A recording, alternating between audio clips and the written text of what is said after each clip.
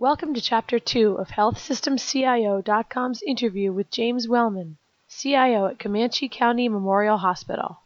In this segment, Wellman talks about when it pays to be the new CIO, how being transparent helped increase engagement among decision makers, and his bold approach to vendor management.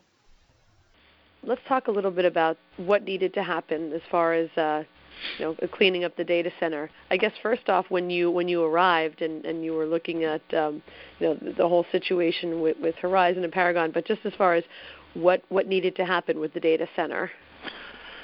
Well, when I first showed up, I think one of the things that comes in here is you've got a staff that had seen a lot of people coming out of the corner office, and there'd been a kind of a revolving door for a few years.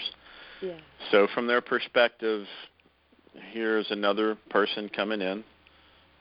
They'd all been sitting here, and it was a really good team, but they had lost a lot of the support. They had the hospital itself, had lost faith in the IT department.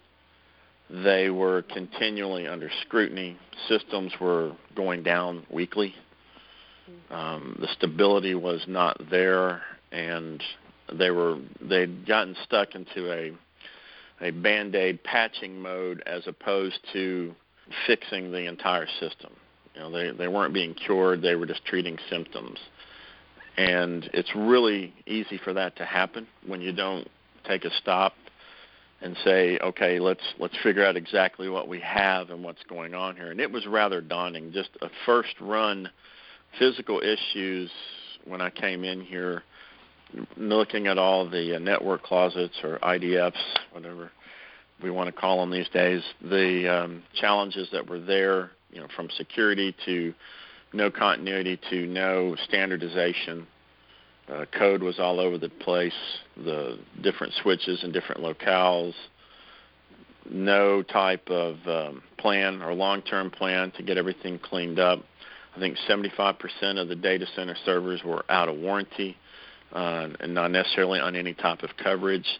So it was a Herculean effort with the local staff just to keep everything running. Yeah. The upside is when I think with any job, when you take a new job, is, when they're interviewing you, you're interviewing them. I literally wanted to find a place that one, needed some help because I wanted to be able to come in and make a difference. But they also needed to understand that and be willing to do what they needed to do to make those changes. And I was very fortunate to come in to an administration who was open to that, who said, we're looking for somebody with some external experience. Come in here, make a difference, and show us, what we need to do, and then make smart decisions financially, because obviously we just can't come in and fix everything in a year. It's just not physically responsible for an organization our size.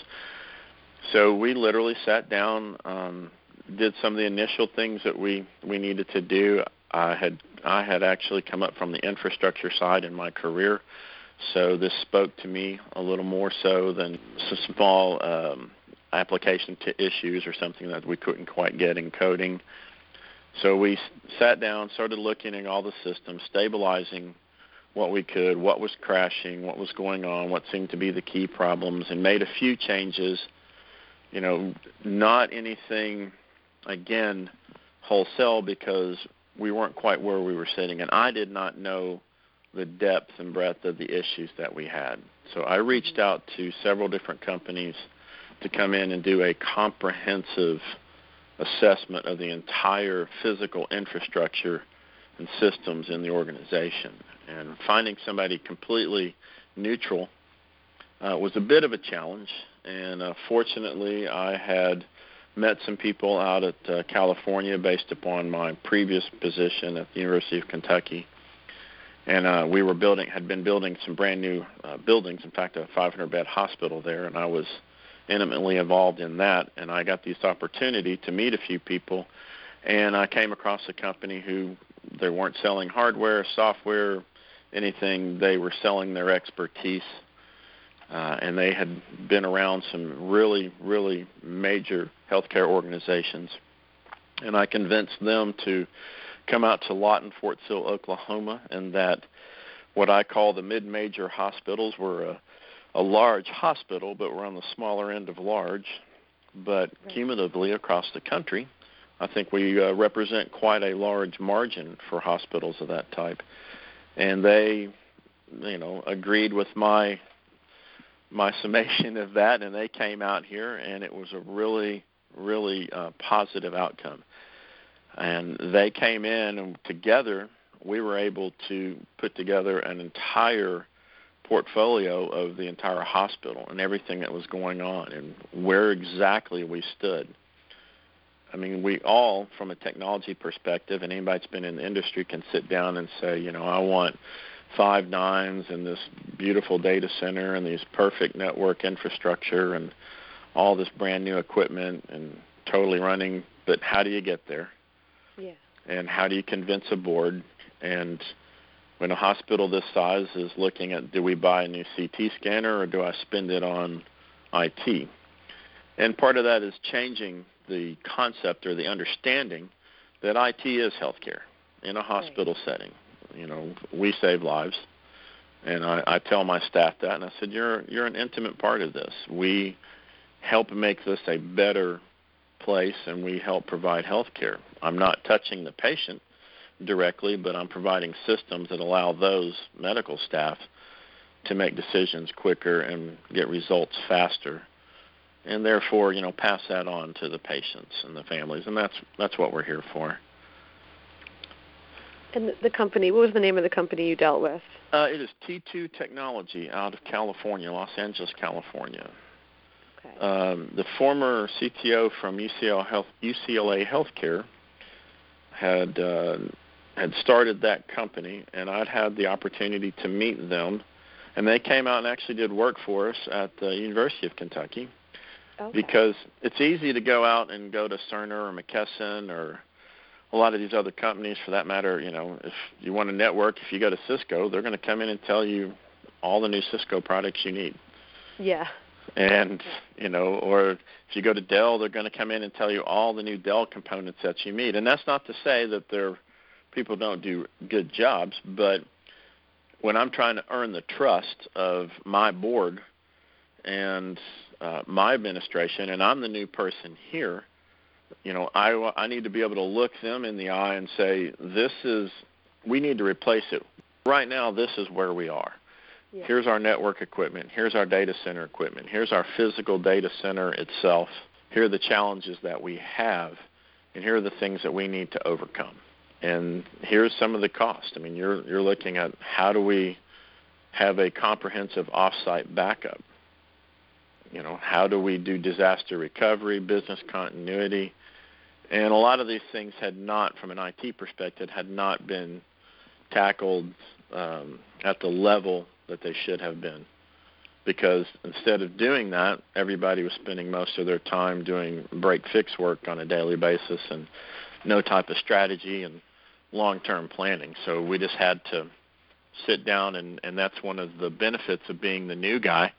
Mm-hmm. Is you get to come in and say, we're going to make these changes. Yeah. And that's one of the things is that, you have to trust me. And with the support of the administration, again, we were able to do that. Without their support, I probably wouldn't have lasted 18 months because people would have been frustrated with us. But we had to come in and tell them to be patient, that we were going to make changes for the better. And, that has come to reality. Right. I can imagine that it certainly can be a tough sell, but a lot of this, like you said, a lot of the focus has been on just changing that perception of IT and, IT needs versus the hospital needs and kind of breaking all of that down. Yeah, and for years, you get a lot of people in the administrative part of a hospital looking at IT as a black hole. I think that's a challenge no matter where you are. They're saying, we're having to throw all of this money at you because of meaningful use and ICD-10 and HIPAA and all these new regulations that are coming out that make us put this in here. So essentially, years and years ago, when I first started, a lot of the IT stuff was a bit of a luxury. It wasn't a mandated component, and it made things more efficient. But now you can't operate a hospital without it. Yeah. I mean, it's pretty tough. You are essentially a cost center. People come in, they turn on the computer, they expect it to work. They flip a light on or light switch on the wall, they want the lights to come on. Right. And they expect those systems to be there 24/7 whenever they're treating patients. So, that to put that together and provide that these days can be a bit of a challenge on a smaller organizations. It's a whole daunting task in a large organization. They each have their different nuances that they have, but like I said, for us, it's a one of finance and funding and narrow margins, and you're a not-for-profit hospital, so you're trying to do what's best for the community and for the organization. Now, in terms of getting some of that board approval, was it something where with the data center, and you could kind of say, like, this is what we absolutely need out of our network, and this is what you're not getting? Was that part at least somewhat cut and dry? Well, so what I sat down and showed them was exactly this is where you are. Not as a doom and gloom like all is lost, but like this is where you are. Here's what's contributing to our issues and our problems. Yeah. Here are the things that we need to do, and we need to change the way we approach this and the way we think. These are the items that that we would listed, and I would say and I would obviously we looked at average cost to correct these items and where we could spend money, and working with the CFO quite closely is how are we going to approach this. And in our case, we operationalized several of the large cost components because things that other people take for granted in certain areas were not available to us. A lot of people are doing remote hosting, and for an IT guy, when people that come in non-IT and go, well, tell me about this cloud thing. We'll just go do all of it in the cloud. And that's always, I guess, an inside joke with a lot of IT people. In fact, it's not quite what you're thinking. But right. Our challenge was at the time, specifically, was the actual network connectivity into the city of Lawton was very limited. You had numerous ISPs and groups that could provide services, but they were all sitting on one backbone. Okay. So it didn't matter that I had 10 people that could bring me a network drop into the hospital, but all of it's going on the same vendor, then I'm in Tornado Alley here. So one event can completely bring me down. I have no redundancy. So we really started pushing a lot of other vendors to come in and make some changes and unique pathways so that we could take advantage of things like remote hosting. But in the interim, we had to come up with some meaningful solutions. So we approached some large, vendors like EMC and said, we have a deal for you. We want to use your product, but everywhere we go, everybody wants us to use, cloud storage. Great, but here's our dilemma. And we explained it to them, and so we proposed, why don't you put your equipment in our data center, and we'll just pay you over this period of time based upon an aggregate utilization every 90 days. And they kind of said, well, it's interesting, and I guess that one went up the food chain for them, and then they came back to us, and we met a few more times with some of their executives, and again, I sold my concept of, smaller organizations, look at us nationwide. This is a way to bring them into the fold. And they concurred and agreed with us, and so we became part of a reference site for them and started referencing, to different banks, smaller hospitals about this process. And, we have state-of-the-art storage and digital backup equipment at site and at our off-site location that we pay based upon utilization. For me to go out and buy all of that while I'm buying everything else was just not a feasible capital option for us. So, Again, it was just a different way of approaching things. And my CFO at the time, looked at that, and he said the costs are the costs, but we need to manage how we do this. And part of this was changing perceptions. They had previously, IT would just come in every year and throw a big number out there and say, we need to replace all the PCs. Well, trying to replace 1,700 PCs every 3 years is not a good plan for anybody. Right. So, and the same with your server base and all that. So we started breaking those things up. We'd stretch things, a few servers and applications, and we were very transparent with the board and with administration and saying, here's the risks. Here's what we're going to do to mitigate those risks. Here's what we will do if something goes down. Here's why we made this decision, or we want to make this decision. And we presented that to them, and they were very active in selecting. And in certain cases, they came back and said, no, we don't want to run any risk here. We want this segment, moved up, or this segment replaced concurrently with this one, or upgraded concurrently. So the fact that they were very active participants and knew exactly where the money was going made it a little easier for them to do it. I mean, they weren't any freer with the money, but they had an understanding. And after the first year, and meanwhile, you're seeing results and stabilization of your systems, a cleanup, a change in the organization, and that becomes a self-fulfilling prophecy in the organization, in my opinion. The staff here are suddenly no longer getting, people aren't running into the office and yelling and something's not going down.